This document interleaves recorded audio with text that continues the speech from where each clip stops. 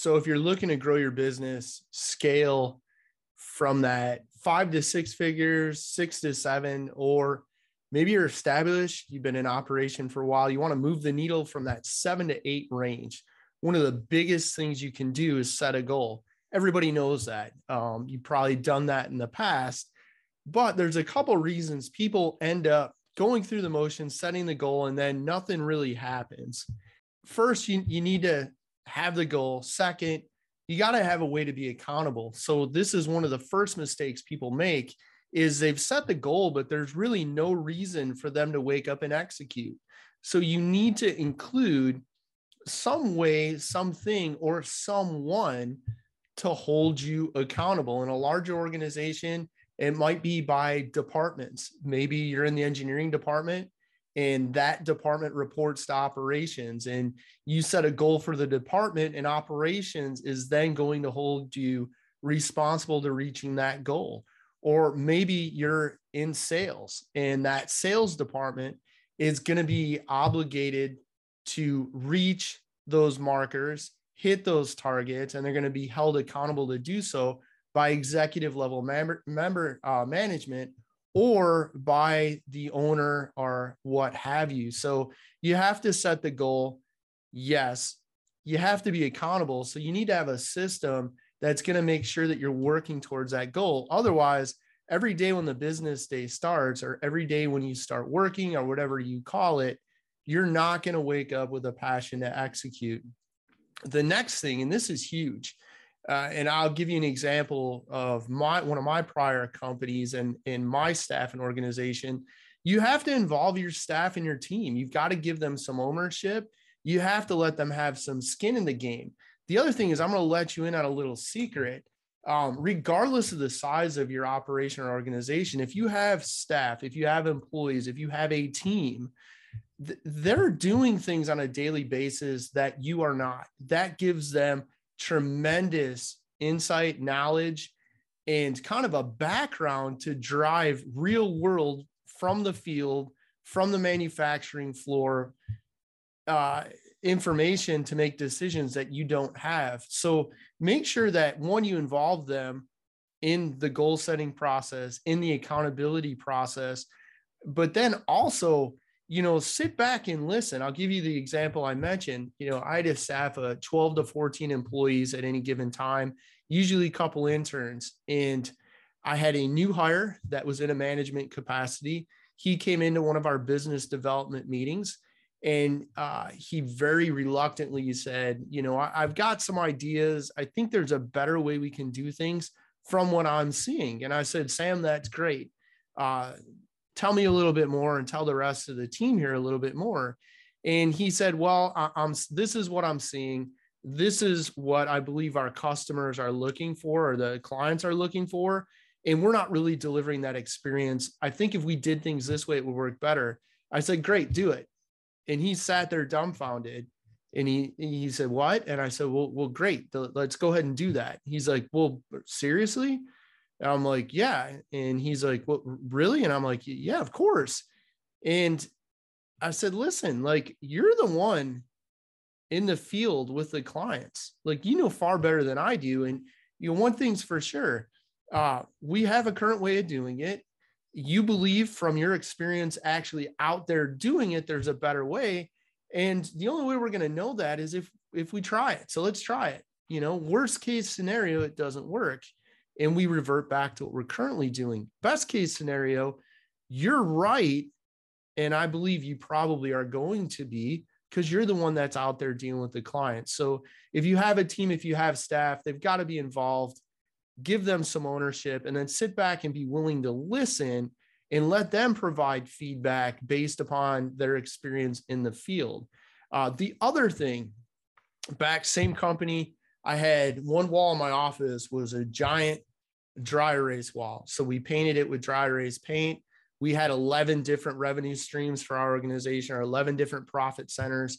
And it was a ginormous scoreboard where we were tracking revenue for each of those profit centers or each of those revenue streams. Incredibly useful, a great tool, what have you, for me as the owner.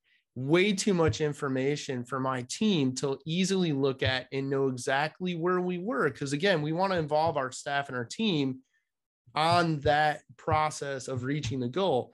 They couldn't easily walk into the office, look at it, know exactly how we were doing. The second thing is that giant scoreboard was also set up to give us kind of a report card after the fact.